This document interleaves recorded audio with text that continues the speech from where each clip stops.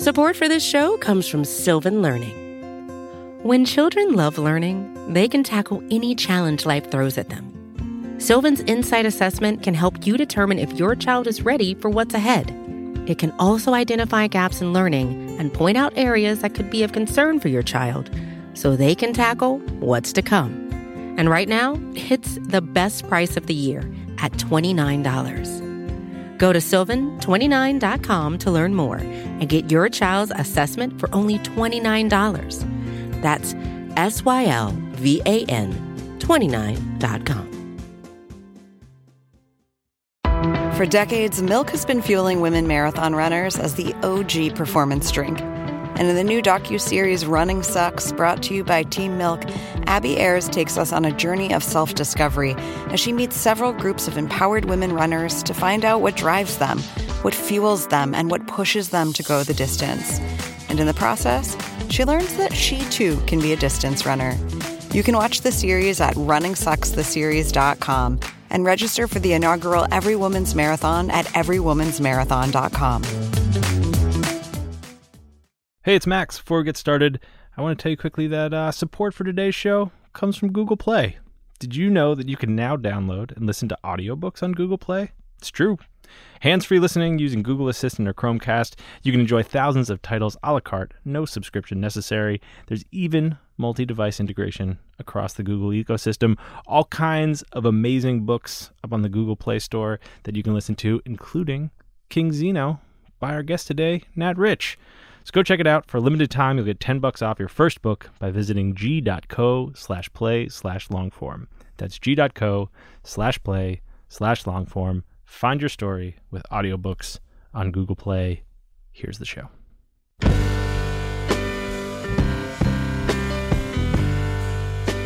Hello, welcome to the Longform Podcast. I'm Max Linsky. I'm here with two co-hosts, Aaron Lammer, Evan Ratliff. Gentlemen, hello. Hello. Hey guys, it's good to sort of be with you.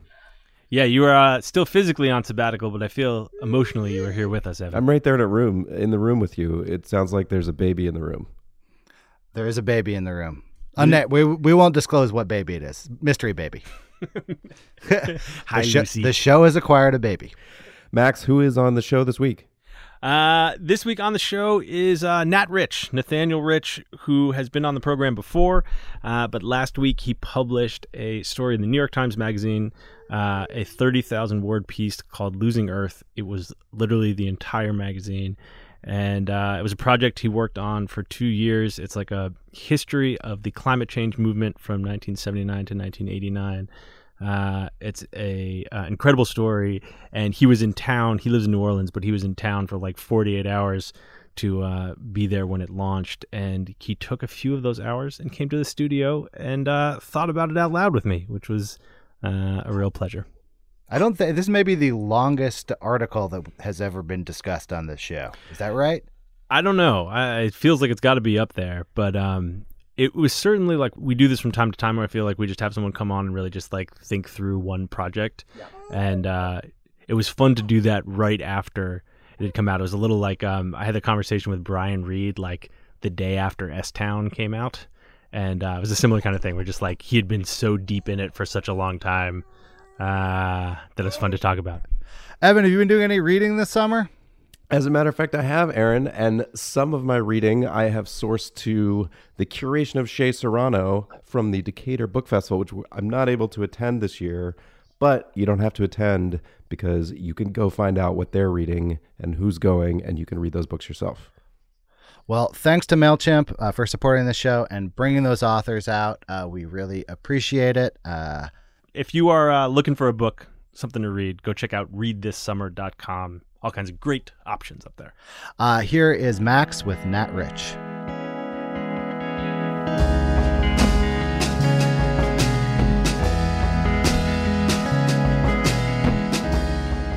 Because we don't have to worry about anything else. No, because just the immediate future. That's it, right? That's all that's sitting out there. Yeah, it's just like what's going to happen to me personally, myself, ourself. As long as we protect our self-interest. Yeah, our short-term self-interest. Yeah, seems like the thing to focus on. Yeah, we've always done it that way. Why change? Hey, Nat, tell me about this story. I have lots of questions about the story, but I'd like to just start with its origins. Like, how do you end up taking over the entire New York Times Magazine? How's that happen? They asked me if it was something that I would be interested in doing, and I said yes. And then It wasn't a story you pitched. Well, so the Times has a partnership with the Pulitzer Center, and the first product of this partnership was Fractured Lands, which was this entire issue-long article by Scott Anderson about the Middle East. The Pulitzer Center helps fund it, and they also, after publication, sort of chop it up into different sections and create course syllabi and have a whole educational program and apparatus through their network, which is pretty substantial, and so it has a longer life also than a normal magazine piece. And they wanted to do another one, and they wanted to do something about climate change. And so the editors asked me if I was interested in doing something, and I said, of course. And we tried to figure out a way to take on the issue in an original manner. And so we came upon the idea of doing a historical piece running 10 years, from 1979 to 1989. The significance of those years being that by 1979, there is scientific consensus about the fundamental science of climate change. There is the beginning of an effort to turn the science into policy. Throughout the decade, it's not a partisan issue.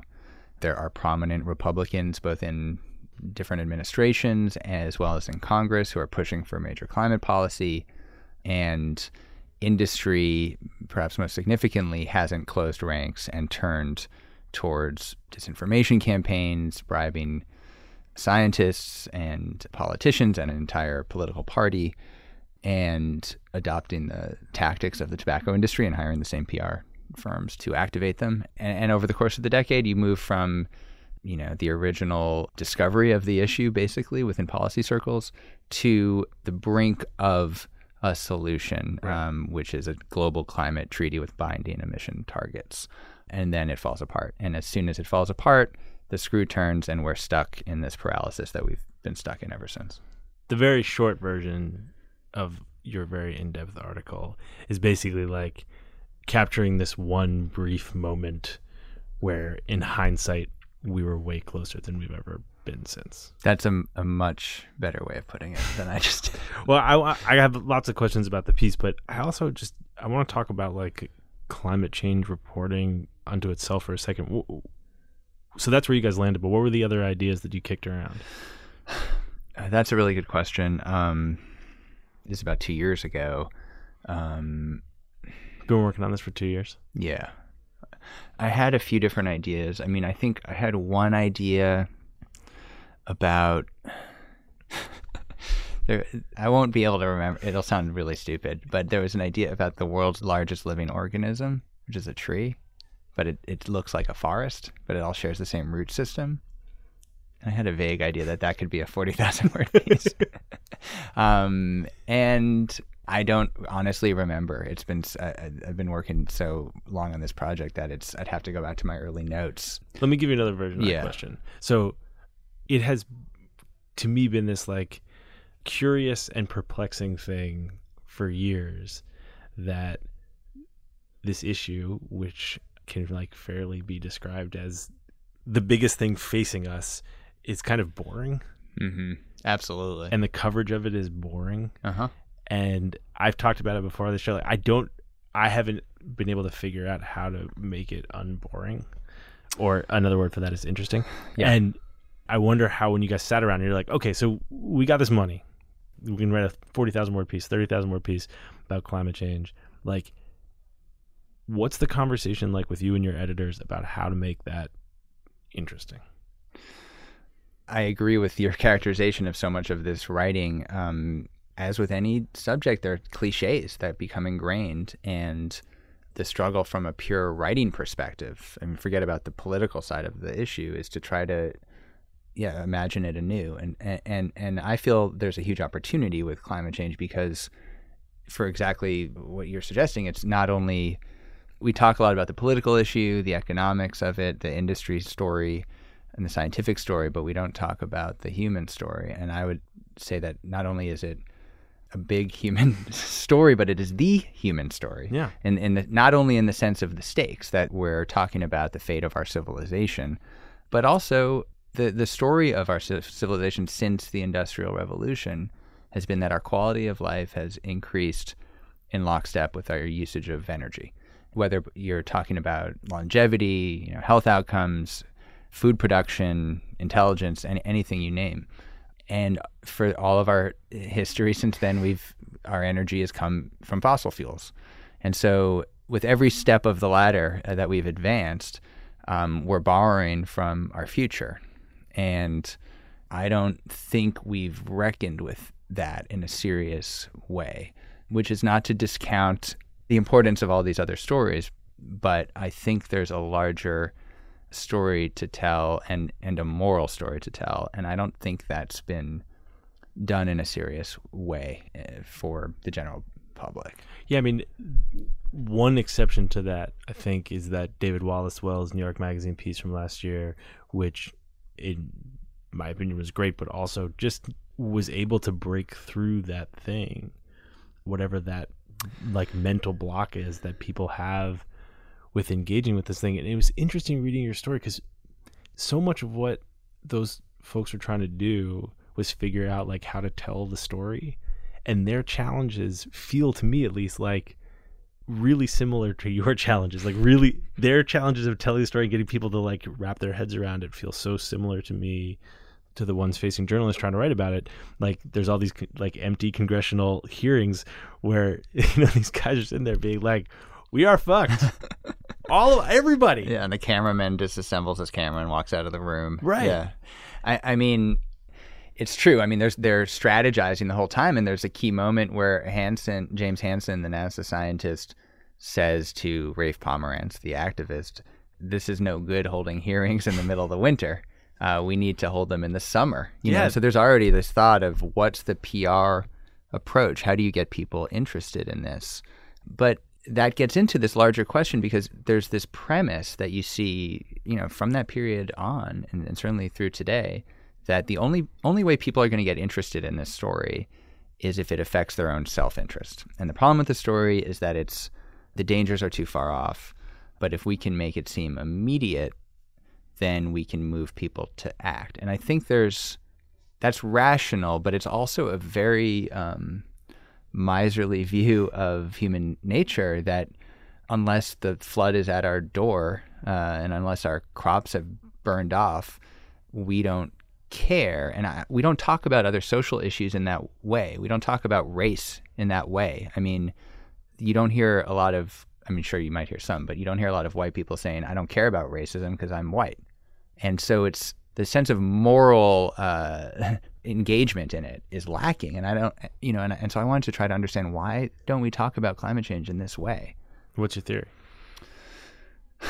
Well, I guess I would say that there's a failure of imagination. There's a failure of articulation of a kind of moral philosophy of this maybe sounds a little grand, but I don't think anyone has successfully... We're talking about the fate of the world. Yeah. A little grand is okay. Fine. Articulated a real moral philosophy of climate change, or at least done so. If you go into sort of some scholarly writing, you'll find things.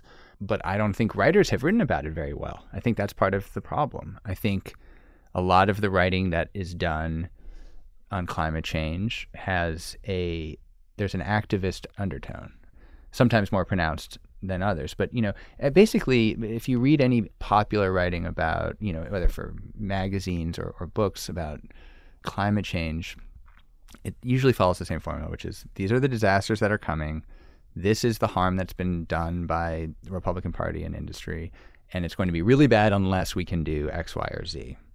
And I don't dispute any of that information, but I think one thing that David Wallace-Wells' piece did so well was that he did away with that last part, that a writer writing about this has a duty to be optimistic and essentially serve as an activist. And I think there's a real value to activist writing, and we need more of it, and we need better activism on this subject. But there's also a value to writing in the service of embracing the complexity of the issue. And those are two different motivations. If you're writing to change people's minds about climate change, you want to simplify. You want to give a message. If you want to write about, if you want to find the truth and examine the moral complexity of it, that's a very different task, and it creates a very different type of work. And I don't think there's been enough of that kind of work about this problem. So what, you and I are talking on a Thursday. The story came out yesterday online, and it's going to hit several 100,000 homes this weekend. I don't know, more. What's the Sunday distribution in the New York Times? I don't know. I think $1 million or $2 million. I don't know. Let's give them $1 million. Yeah. What's your hope for what this story does for people sitting down and opening up the paper, seeing it on the cover of the magazine this weekend? What do you want those people to be thinking and feeling and, texting their friends after they read this thing, if they manage to read it all? Well, I think I have the same feeling I feel with anything I write, which is that I feel that once it's out of my hands, I have very limited control of how it's taken or interpreted or used. I feel that each reader brings his or her own subjectivity to it, and so I don't spend too much time really even thinking about that. I mean, I hope that people enjoy it. I hope that people engage with it intellectually. But it doesn't feel different to you than other stuff you've written? No. Honestly, I'm not writing to change the political conversation. I'm not writing to get people to show up at protests. I'm writing in the hope of contributing to an ongoing conversation and helping that conversation evolve. And I feel that's part of one's responsibility as a writer, to engage with the social issues of the day. I think there's a need for that and something of a responsibility. But I'm not, if I was writing to affect a direct outcome, that's, we have a term for that, right? I mean, Well, I guess what I was asking about was an indirect outcome. Like whether what you wanted people to think about was this role that human nature has played in our inability to take action on this cosmically grave issue facing us, which feels connected to me with our inability to tell good stories about it. Yeah, I think they're related. I mean, I think there's morality in telling stories well. I believe in that. And I think that there are important truths that we have to acknowledge, and that we're not going to be able to, and I say a version of this in the piece, we're not going to be able to understand the predicament we're in until we really reckon with how we got here. And I did an event last night with James Hansen and Rafe Pomerantz at the Times, and there was a girl. They're the two the two main characters of the piece. There was a 12-year-old girl who asked a question. She said, where do I have to move to be safe? And of course, Rafe and Jim had very technical answers about that. But just quickly, where do I have to move to be safe? Well, they actually weren't very helpful. Rafe was like, ask your parents, but you probably want to be near, fresh water or something like that. And I think Jim was talking about various latitudes, But I felt like that's the crux of the matter, because we have all these rationales for why we haven't acted. I don't think many of them will hold water to a future generation who will look back and say, are you kidding me? They knew about this and they didn't act? And even before industry got involved, why? So there's a kind of reckoning that has to happen with our failure. And so much of the writing is focused on how do we fix this? And that's very important. But there's a whole dimension missing, which is how have we failed to fix it this long? And so I do see the piece as trying to contribute to that conversation and trying to open up that chapter of writing about this subject, because I don't think it's been done adequately, and I hope this helps. But that's as close as I would get to some kind of motivation. Yeah. But honestly, I feel it's the same as writing. If you ask me, what do you hope people who read a novel How do you want them to feel? I feel like it's almost, I don't even know how to begin to answer that question. I hope that it's of value to them, but I also feel like it's out of my control. Okay, so 2 years, 30,000 words later, what's your short theory for why we failed? Well, man, these questions are coming hard. The short political answer, which is that after a kind of up and down progress over the course of the decade, and lots of statements by George H.W. Bush about the need for major global climate policy and campaigning on the issue, promising he's going to solve it.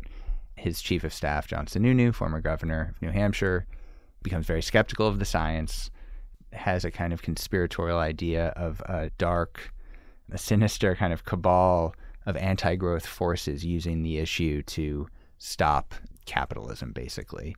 And he wins a pure political fight within the White House against chiefly William Riley, who's the head of Bush's EPA, who's very strongly in support of the IPCC process for a binding treaty. And he wins out, and industry comes in, and within the White House, this is something I don't really write about, but 1990-91, Bush's Economic Council turns hard against it. So that's the political answer. But I do think I was more interested in like the metaphysical. The metaphysical and I mean, I think there's a larger answer just about our ability to value the future. And I think our view of ourselves is more flattering than is deserved. And, from the beginning of this period, one of the things that was most interesting to me is that about the reporting I did was at the beginning of this period, there were a bunch of social scientists, economists, philosophers really, who got together and said in 1979 or earlier, if this problem is as bad as we think it is, and we know with total certainty, assume the worst, will we as a species act?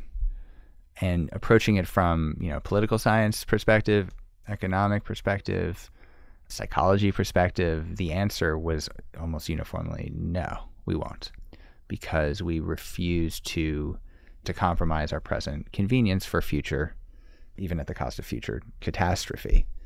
And I think that's something we have to think about and take seriously. I mean, we have to take seriously the Republican Party's, denialism. We have to take seriously industry's propaganda and money. And we also have to take seriously this notion that this is a problem that humanity has created, that civilization has created, that we might be constitutionally incapable of fixing in time.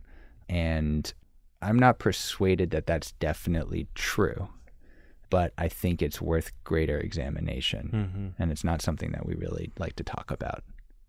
To go from the most metaphysical to the personal, you have a 2-year-old kid, I have a 3-year-old kid, I have another one on the way. And when I was reading your story, I kept thinking about them and feeling pretty terrible and pretty dubious for bringing them into the world.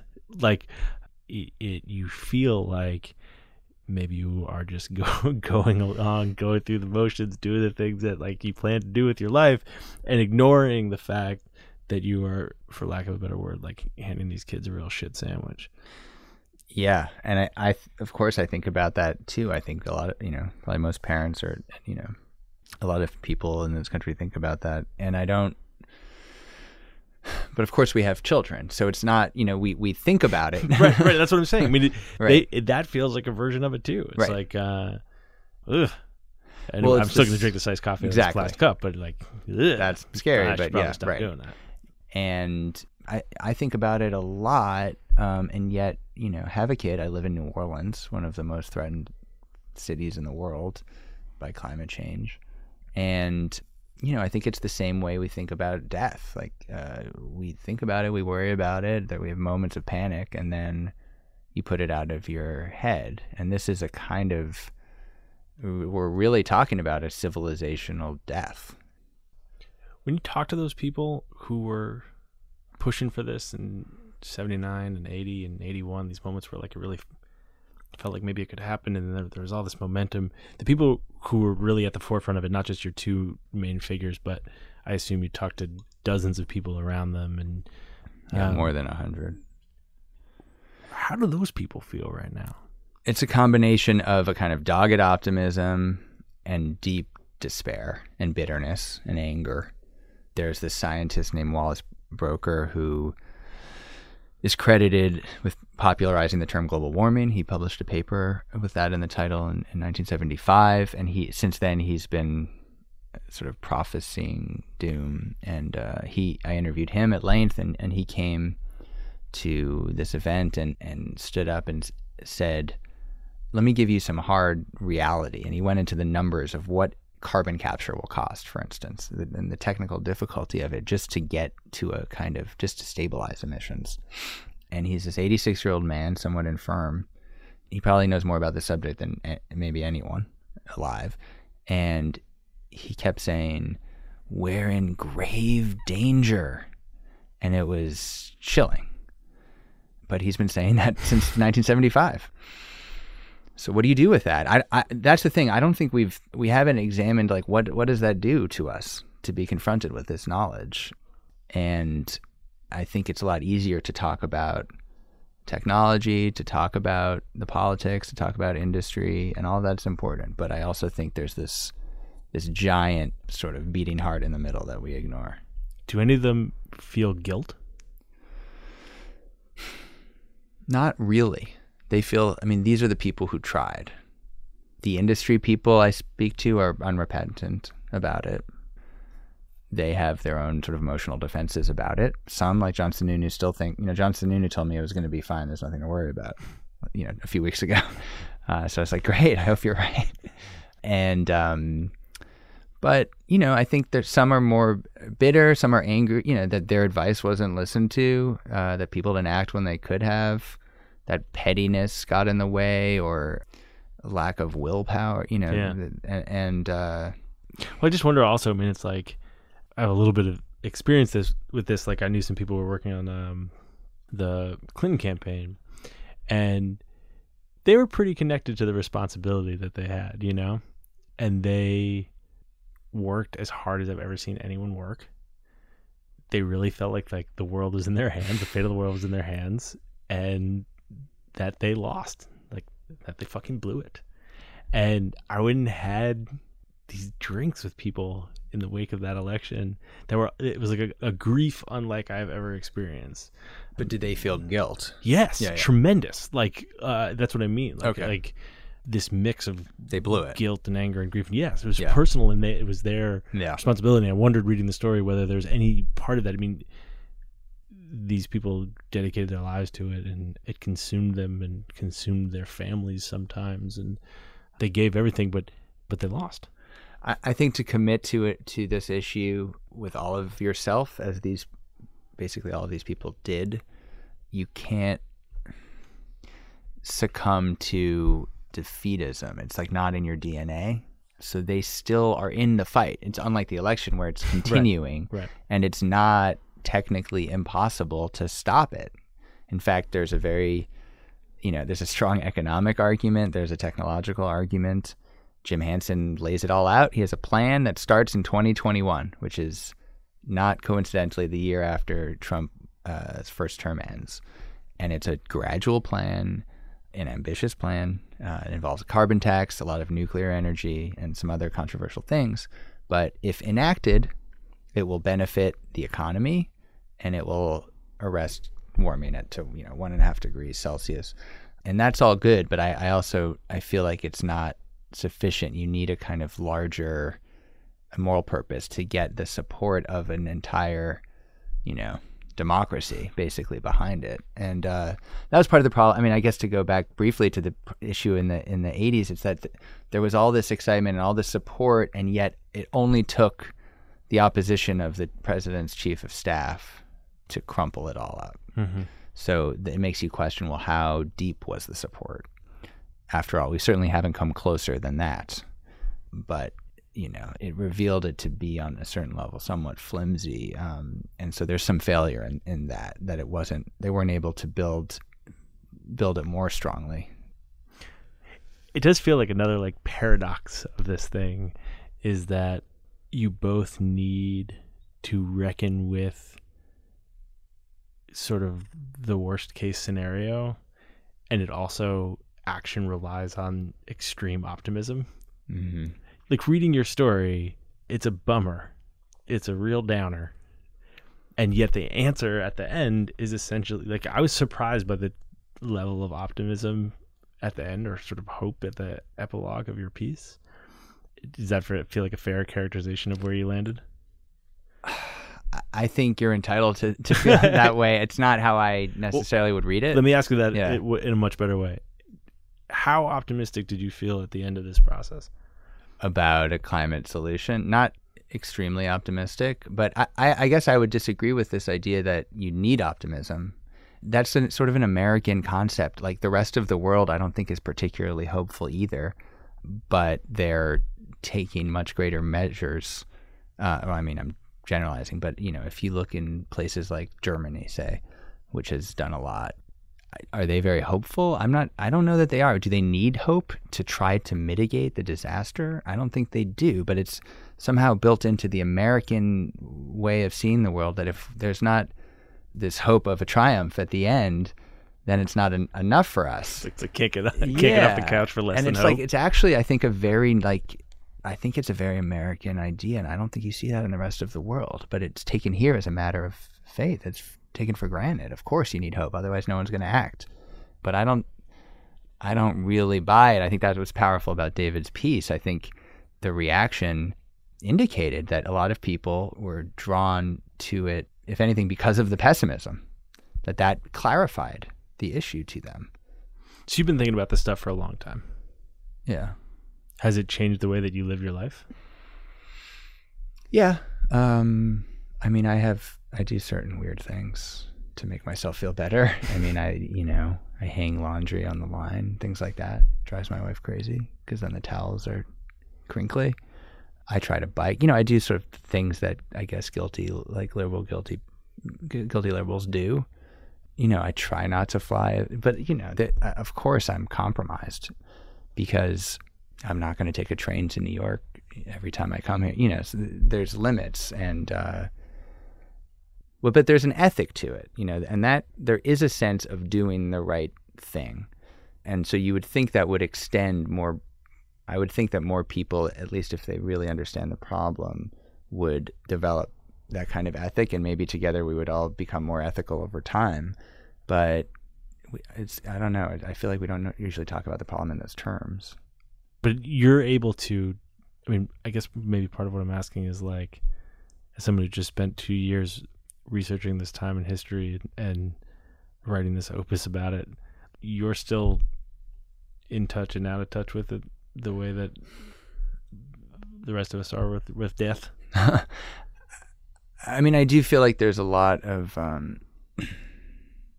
that there needs to be more honesty about the subject. And I think, to the other extreme, I think the actions taken by the Republican Party and the oil and gas industry over the years and continuing to this day are more than unethical. I think they will be considered very shortly by the general public to be crimes against humanity. And I feel a real sense of moral repugnance about that. So when you hear about Trump today saying we're going to relax fuel economy standards, things like that, I don't have the response that's disgusting. Here's Trump doing another disgusting thing. But I think it's a real moral affront. In the same way, separating children from their families is a moral affront. And so I think we need to be talking about it in those terms more, rather than he's trying to screw over the libs or he's trying to help business. I'm sure he's doing that too. But there's a moral horror to it, because what we're talking about is hastening cataclysm. Especially if part of the conclusion or part of what your piece was about was this sort of human nature to value the short term over the long term and value short-term self-interest over the long-term interest of humanity. We're in unprecedented times for the short-term self-interest. The whole political operation is about short-term self-interest. That's the guiding principle of the White House. Right. I mean, American politics is always that way. We have 2-year, 4-year, 6-year terms. And so there's no incentive for a politician to do much of anything where the effect is beyond that time frame. Yeah, man, I just think part of what's so thrown into such stark relief by your article is just like the degree to which we're living in short-term self-interest time and how far away being able to value long-term group interest seems to feel at the moment. Yeah, I think that's right. And then it gets into questions of like, well, was it ever any different? Was it different when we were a much more religious society? Or have we always been this way?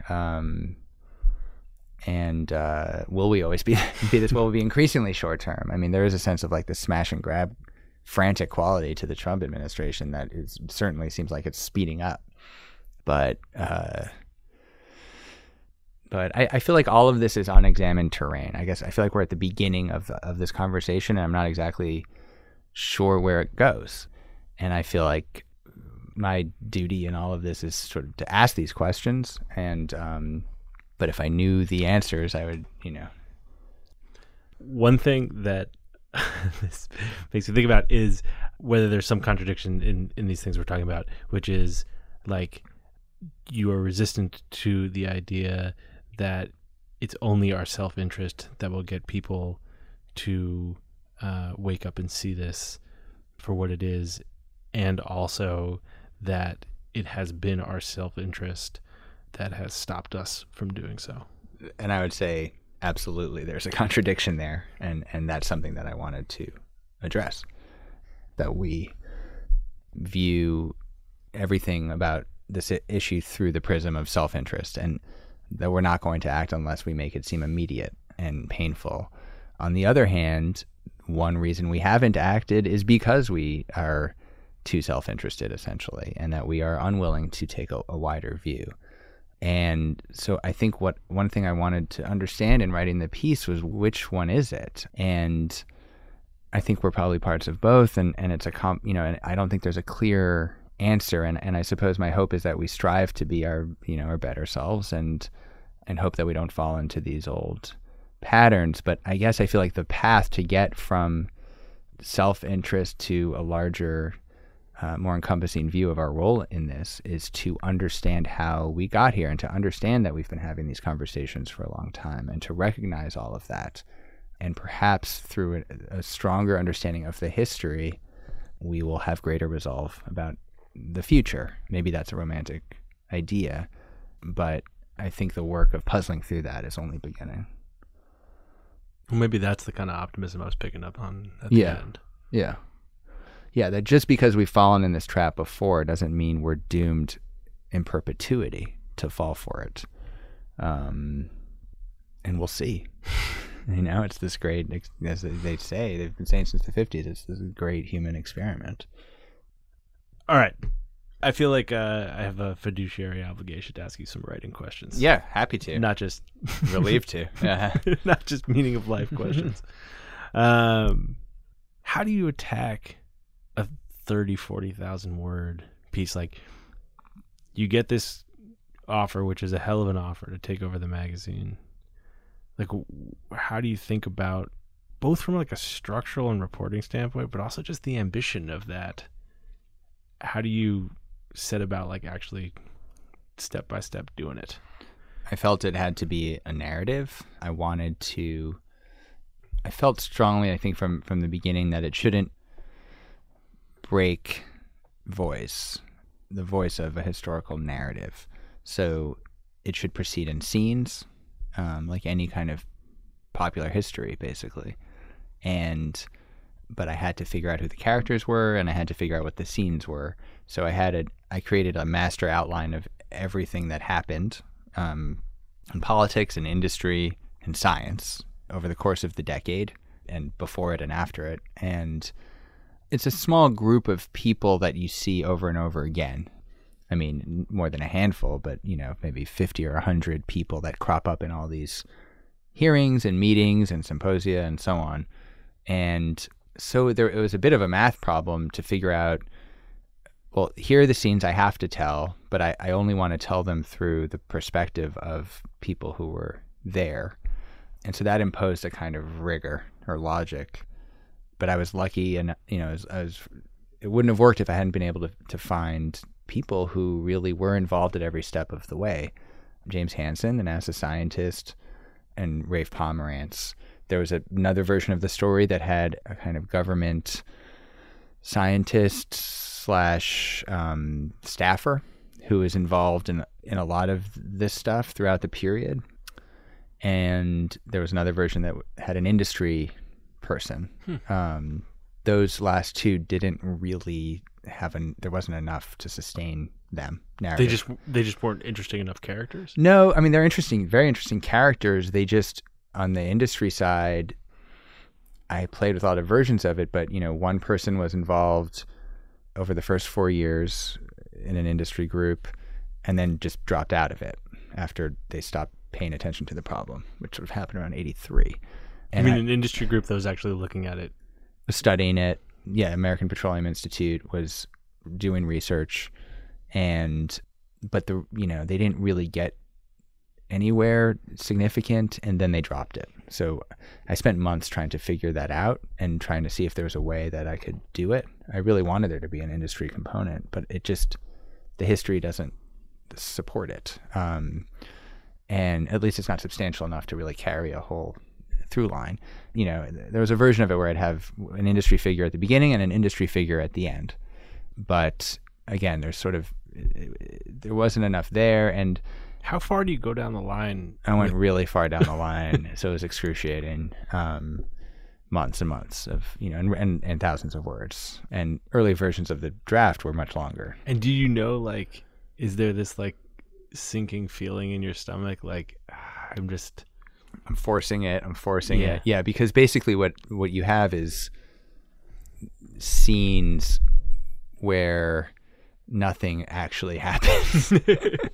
But is there some part of you that's I know this isn't quite working, but I just... Oh, yeah. Huge. I mean, yeah, it was sort of, I was trying to force it for a long time, and it just didn't justify being in there. I had, the one character was someone who was very intensely involved in the philosophy of climate change from the early period, from the late 70s through the decade. And he was part of the circle of people who were asking these big questions. If this is true, are we going to act? Is there any scenario in which we actually take action as a democracy or as a global community? But then part of that was just, it's a purely philosophical conversation. So there's no dramatic interest really. So there's a vestige of that in the epilogue. But they're great story. There are some great stories, but it didn't work. So I ended up reducing it down to these two characters. But it was a bit of a jigsaw puzzle. And then once you have the characters and the scenes, because it's all in the close third person, you have to restrict the action to what that character is experiencing. There's some ways around that, but that restricts you further. And then there's a further restriction that comes with fact checking, which is basically, it's not enough if someone remembers that something happened. If the other people who witnessed it are alive and they remember it differently, then the Times won't let you can't pick and choose. Fact checking must have been, and they say that, it's extraordinarily valuable, and they worked like crazy. But it did force me to lose a lot of great stuff where someone remembers a great anecdote, and I'm sure the person's memory is correct because it's so vivid and specific. But then the other person is like, well, I have no memory of that. And often it's conversations that didn't seem significant at the time and only seem significant at a 35-year remove. So of course they don't remember, Then the further complication was that most of the people I was speaking to were scientists, and a lot were policy wonks. And they are just constitutionally terrible at talking about their lives. Right. So, I would try to ask them very direct questions about, so when you made this dramatic statement, what was the reaction in the room? And okay, hold on. I don't think you quite understand the principle of, albedo or radiation forcing, and then on 30 minutes on the science. And I said, okay, I think I got that. Anyway, so how did when you said that, how did your boss respond? Okay, hold on. We got to go back to whatever. Oh man. And so that kept happening. And So that was just excruciating. And so then you have documents and archives and papers and all of that, and hearings and transcripts. But it was really much. I knew it was going to be difficult, but it was so much more difficult than I thought. And then I started reading a lot of popular histories to see how does David McCullough handle this stuff. And I learned very quickly that they make stuff up, and that basically the genre of popular history is full of inference and deduction and sort of leaps of imagination that you can't get away with in the New York Times. Beyond just dialogue. You'll have a verbatim conversation. You'll have a quoted conversation from 1785 between John Adams and George Washington. Like, yes, I'm sure there's some evidence of a conversation like that happening, but there was no transcript. Right. Or you'll have these extraordinary, flowery descriptions of. And I don't want to single out McCullough. I mean, this is the form. I realized of as the light played across his cheek, and these sort of, I guess you call them novelistic details. I, wouldn't really appear in any novel, but a good novel. But and okay, maybe they know that it was a sunny day based on weather records, and maybe they know there was a tree over there, and the sun would come up at this angle, but they're full of shit. They're full of shit, basically, and there's a suspension of disbelief that takes place, and so. But I realized pretty late in the game I couldn't get away with that, so that really added an extra level of complexity. So you had lots of sun-dappled cheeks that got taken out? No, but it was I just had to figure out solutions because I couldn't do that, so I had to have something else. And so how do you get details for scenes that are not very well remembered, and you have to stick with what you have. But I felt we were able to do it, but it was a serious labor to try to figure out how to do it. Were there any points in the process where you were like, oh shit, this is a huge story? Oh yeah, I felt there were places along the way where I felt I've lost control. And the first draft was essentially a mastered draft, which I knew was going to be not close, but I wanted to get the whole story, and it was comprehensive, and it was a mess.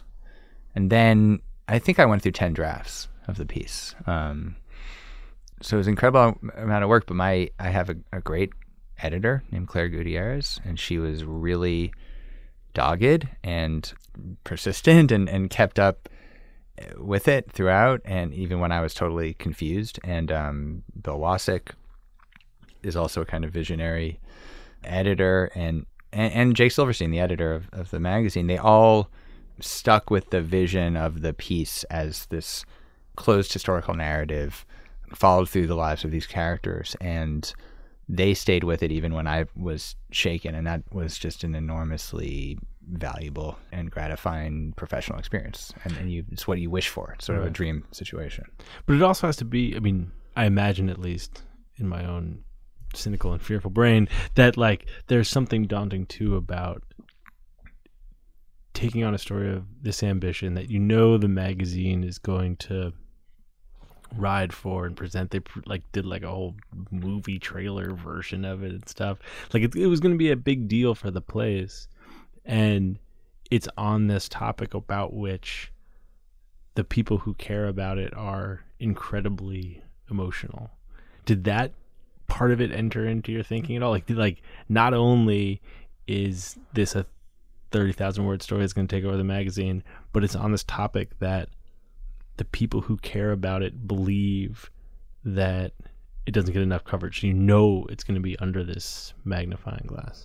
Yeah. I was aware of all of that, but it's not something I spent time thinking about because you can only become paralyzed going down that path. I really was thinking in terms of how does the story work? And I was thinking in terms of structure and pace and information. The mechanics of it was really where my brain was, and I knew that I would know when it worked, and it didn't work for a really long time. And so that part was scary, that I wasn't making it work for a while, but we got there ultimately, and there were some really smart editorial decisions that helped, saved it. But no, I don't. I try not to. I just sort of don't think about that kind of thing in the same way I don't really think about any given reader's experience of it, because I don't think you can control for that even if you tried. It's there's been some criticism of it. So you and I are talking like a day after it came out, and there was a weirdly long and in-depth article in The Atlantic like shortly thereafter. It made me think that they had gotten a copy of it beforehand, but there has been there's been like a lot of Twitter threading about it. Have you engaged with that stuff? Have you read it? I haven't. I mean, I think that criticism reveals an important truth that must be acknowledged, which is that there's no way they read the piece before writing it, because it's a 40,000 word piece, and I can't blame them. It's it's been out for a few hours. People were writing criticism of it before it was published, so I can't really engage with that. It's hard for me to take that seriously. I'm happy to respond to criticism. I assume there'll be criticism. There's criticism of anything I write, or I guess anyone writes in a public space, especially one as prominent as the New York Times Magazine. This probably is the most like prominent thing you have written, though, right? Sorry I if don't I'm like know. sandbagging some other shit. No, I don't know. I guess so. I don't know how you would rank it, or by what metric, but perhaps. And I'm happy to respond to any specific criticisms on the merit of the criticism. I'm not looking at the Twitter threading, but let me do a sloppy version of it for you. Yeah, I mean, I stand by everything in the piece. The sloppy version of it is that you let the GOP, and in particular the oil and gas industries, off the hook.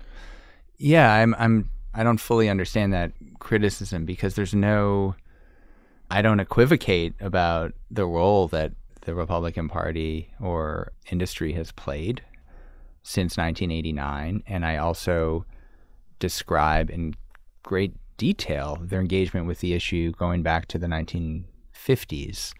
So it's that kind of criticism I don't feel like I misrepresented anything in the decade of the piece that I wrote about. I looked very hard for industry conspiracies that started before 1989, and I spoke with leading figures in industry at places like Exxon and American Petroleum Institute and Shell, and a lot of that reporting you don't see in the piece because it's all written in this third person narrative.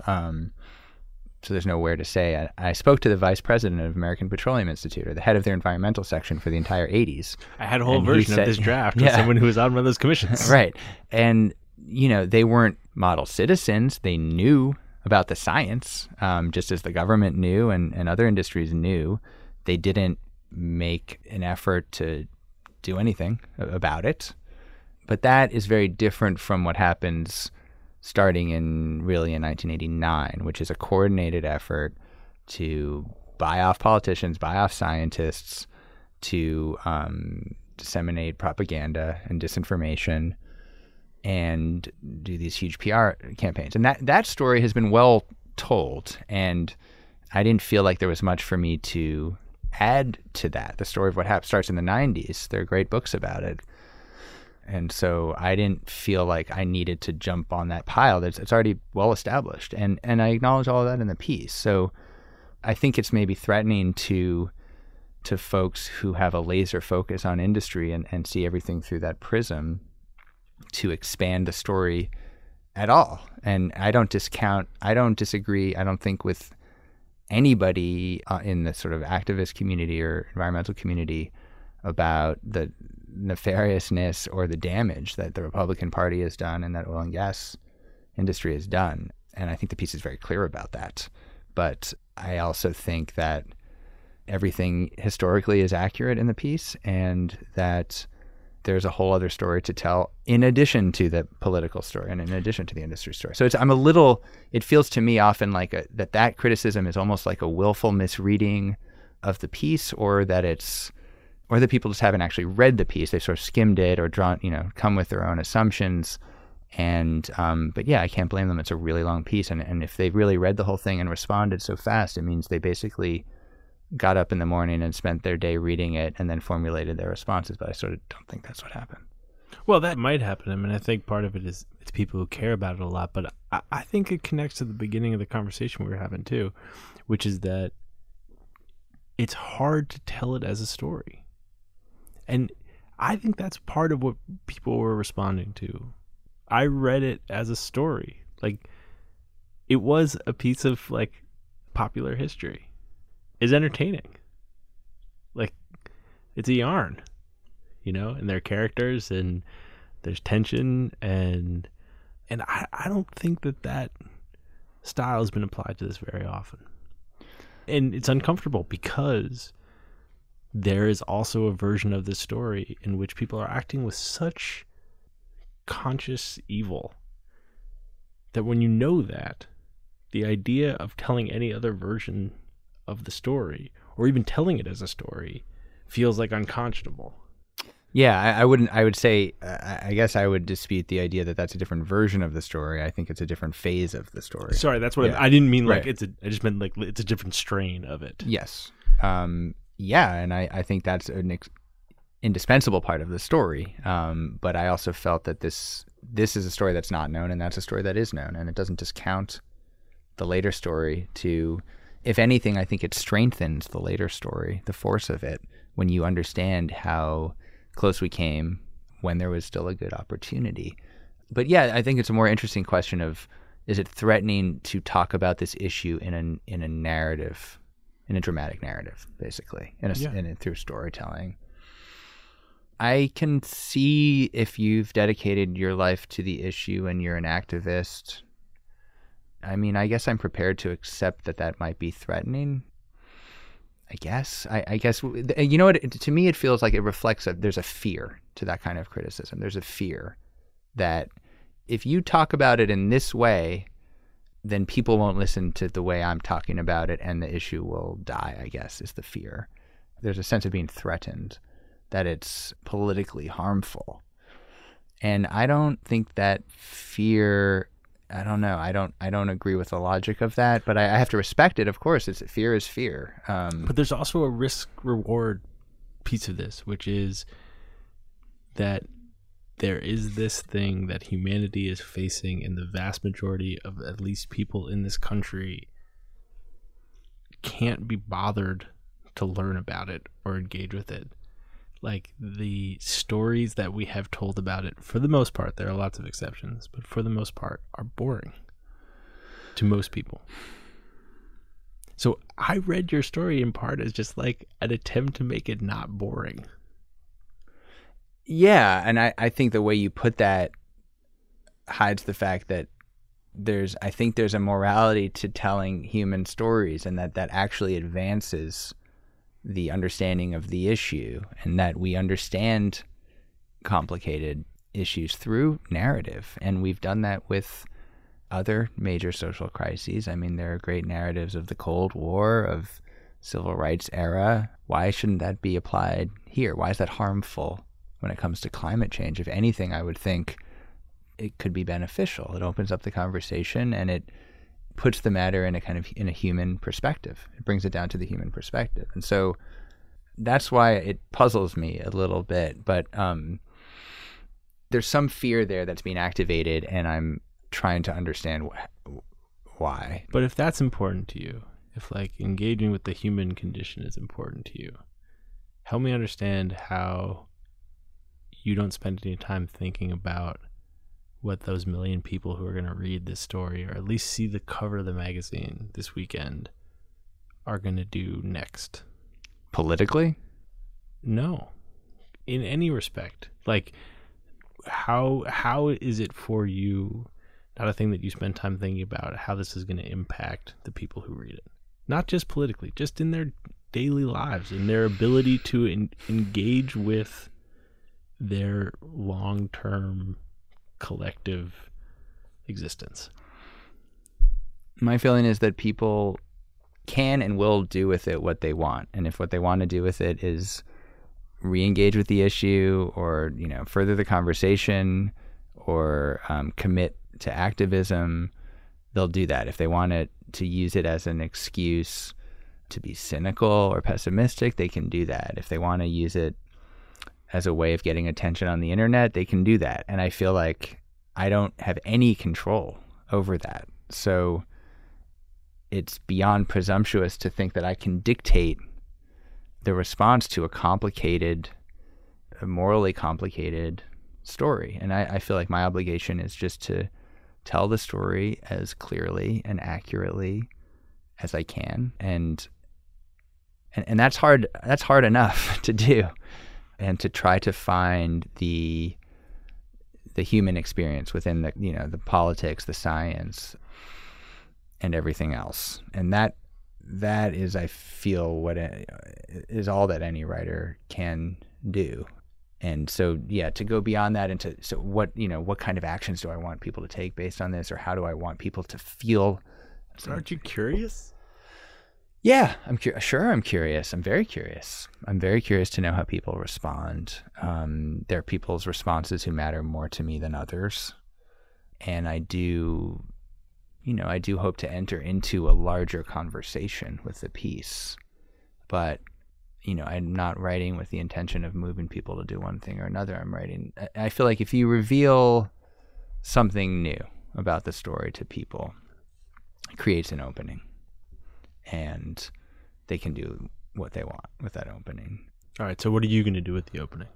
What do you do now? With the piece? With your work? I'm trying to figure that out. I don't know. I mean, it's too early for me to be able to tell if this is the end of this thing? Is it something I want to pursue further? I mean, I think it connects to issues that I write about in all of my work in fiction and nonfiction, about, our relationship to the natural world, about the way we think about the future, the way we process our fears.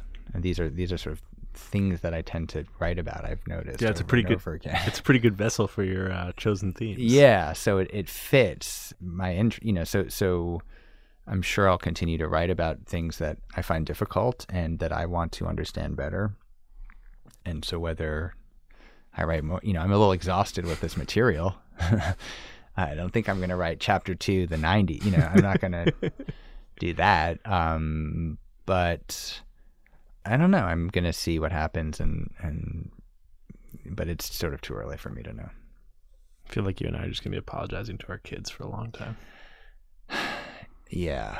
I mean, there's this insane new book, 2 books by William Vollmann about this subject that I'm writing about I wrote about for The Atlantic. And it's also it's a new way of taking it on, because he addresses a future reader in a world that is totally unrecognizable, where you're basically living in caves, drinking your own urine, the oceans have boiled off. And his project is essentially to convince this hypothetical future citizen of the earth that in his position, in the position of anyone living a lot now, he or she of the future would have acted in exactly the same way. Which is sort of a version of what I'm trying to get at in the piece. It's like this is human nature. This is how we act. You would have done it too. You would have worried about taking that flight, and you would have done it anyway. But I think there's a real opening for new ways of thinking about this issue, and it's exciting to me that people like Woolman and David Wallace Wells, and I assume many others soon, will start to move the conversation. And I think it has to be moved forward, because we have been stuck in a kind of rut, and it will be.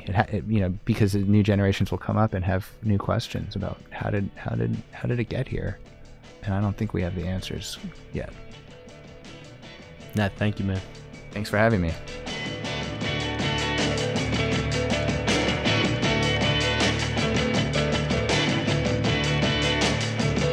Thanks for listening to Longform.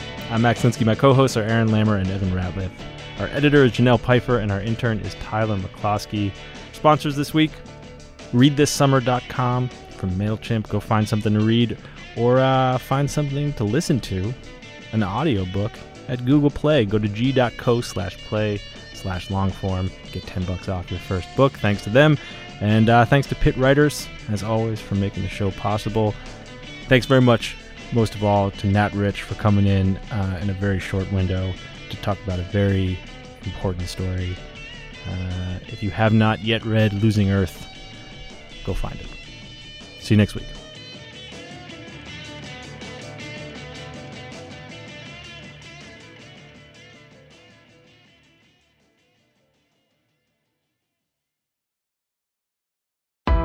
Why do you run?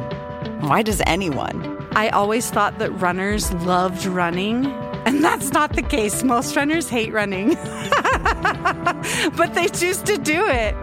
In the new docuseries Running Sucks, brought to you by Team Milk, Abby Ayers learns why women runners everywhere are driven to go the distance. It really is about taking my power back and proving myself wrong. Team Milk is about fueling women's performance and helping them along their marathon journeys. You can sign up now for the inaugural Every Woman's Marathon taking place in Savannah, Georgia on November 16th, 2024. Learn more and register at everywomansmarathon.com.